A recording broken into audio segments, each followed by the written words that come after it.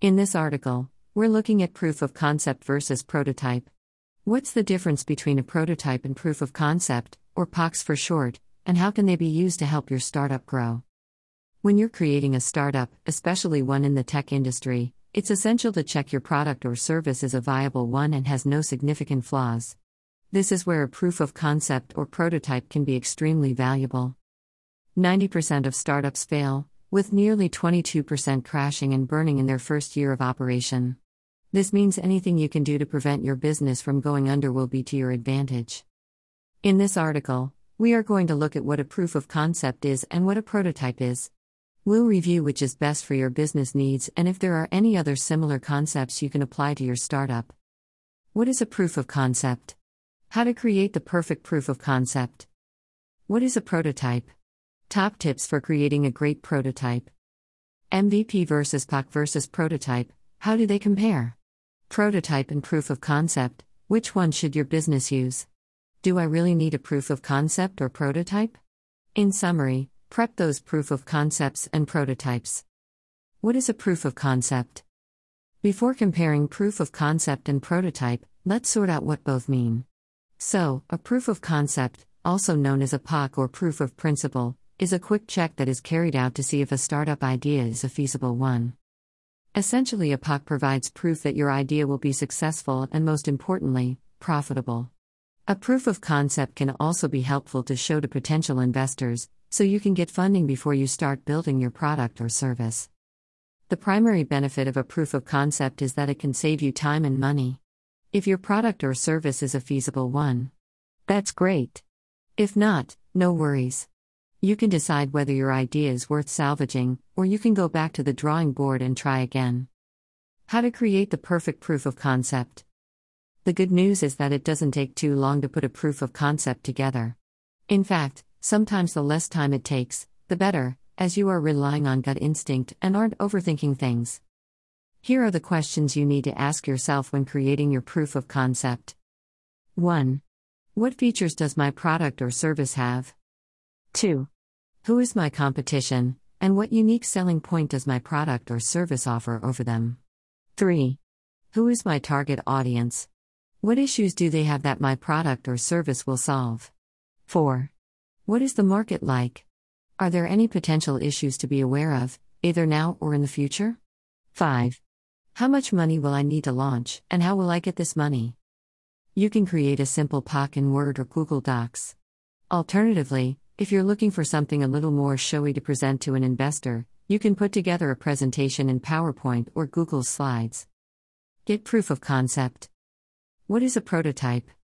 If a proof of concept is stage 1 of your startup, then a prototype is stage 2. A prototype is a sample version of your product or service. You and your team can use this to get feedback and identify any potential issues before you launch to market. As a side note, if you want to see some cool prototypes from the past, check out this article on Wired. We love the Super Soaker. A prototype can help you iron out any issues in your product or service. You and your team will want to be as brutal as possible when identifying any potential faults.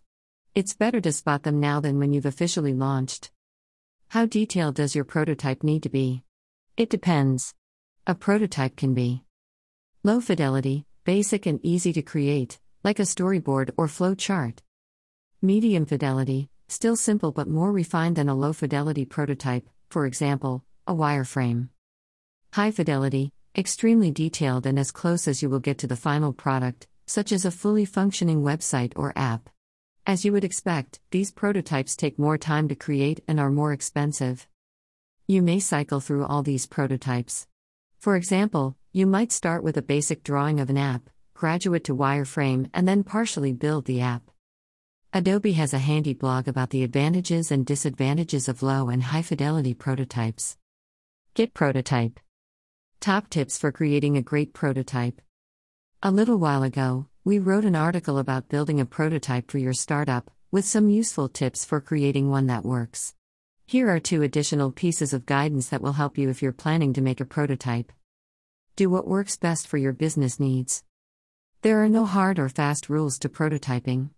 As long as it brings results and helps you identify weak points, do what is right for your startup. You can even create your prototype using Lego if you feel inclined. Here's another example of a business doing things a little differently. IBM wanted to launch a listening typewriter in the 1980s. They invited participants to come and try their new prototype, a piece of software that would automatically transcribe whatever they said onto a screen. However, IBM wasn't using technology to do the transcribing. There was a person behind the scenes quickly typing to replicate what the participants were saying. This is a strategy known as Wizard of Oz prototyping, where a human replicates the actions of technology. The point of this prototype, and IBM's experiment, is not to show off the tech, but to get feedback from prospective customers. If feedback is positive, the business can then spend time and money investing in the technology. Don't be afraid to fail. I made 5,127 prototypes of my vacuum before I got it right. There were 5,126 failures. But I learned from each one. That's how I came up with a solution. So I don't mind failure, James Dyson. Don't be disheartened if your initial prototype isn't right on the first try. Many of the businesses we know and love today experienced failed attempts before getting it right. We included the quote above from James Dyson to show that if you learn from your mistakes, you'll see improvement as you go along. Here's an interesting fact for you. Have you ever wondered where WD-40 got its name? It's because it took the business 40 attempts to get the formula right. Now we've looked at proof of concepts and prototypes, which is the right option for your business. Let's compare and contrast, and throw another option into the mix. MVP versus proof of concept versus prototype, how do they compare? At You Are Launched, we talk about MVPs, or minimum viable products, a lot.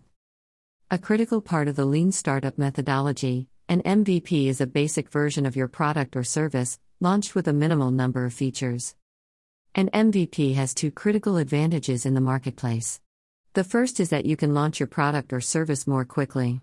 Nearly half of all features in a product are never used by customers, which means by cutting them out, you can save a lot of time and money. The second is that you can use your MVP to gather valuable feedback from your customers, which will help drive your product or service moving forward. You may think there are similarities between prototypes, proof of concepts, and MVPs, however, they are all distinctly different. Here's a table that breaks things down a little more. Prototype and proof of concept, which one should your business use?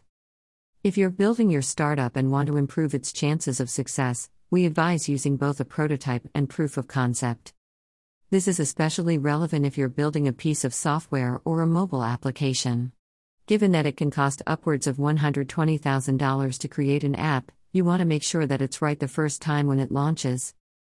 Let's go back to the POC versus MVP versus prototype and imagine you're developing an app. It may be that you use all three concepts when working on your startup idea. 1. You put together a proof of concept to check the idea you have is viable and will not fail, as well as pitch for investment. 2. You put together a prototype so you can see how your app will work and identify any bugs before you launch. 3. Finally, you build your MVP and launch your app to market. Do I really need a proof of concept or prototype?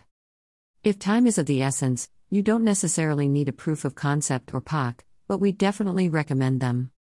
If you're confident that your product or service is viable, or you have a lot of successful competitors that you can analyze, then you could skip the POC stage.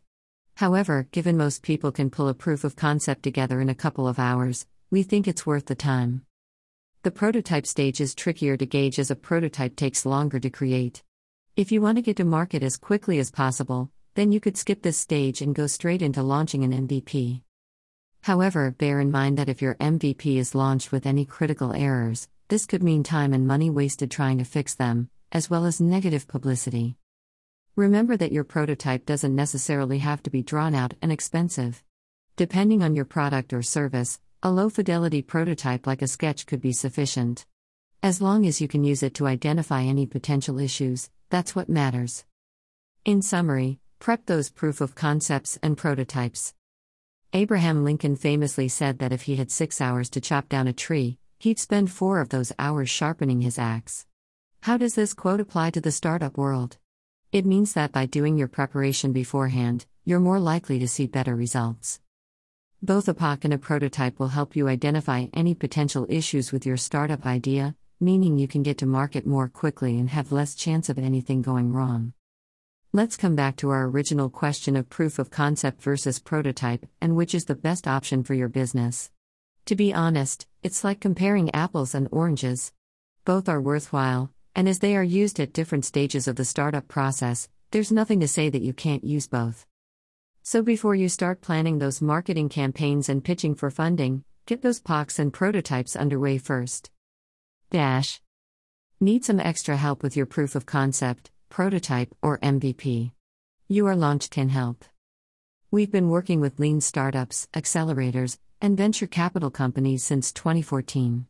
This means if you need someone to help get your idea to market, we're the team to call on.